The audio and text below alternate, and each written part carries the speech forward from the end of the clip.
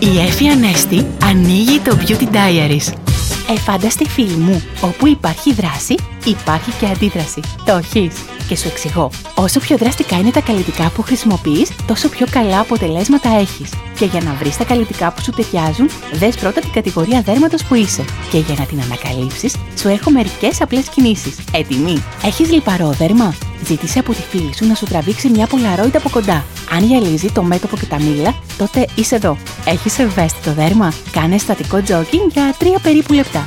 Αν παρατηρήσεις αμέσως κοκκινίλες στο πρόσωπο, το λαιμό ή το στήθος, τότε είσαι ευαίσθητη. Έχεις ξηρό δέρμα? Κόλλησε λίγο σελοτέιπ στο πηγούνι και τράβηξε.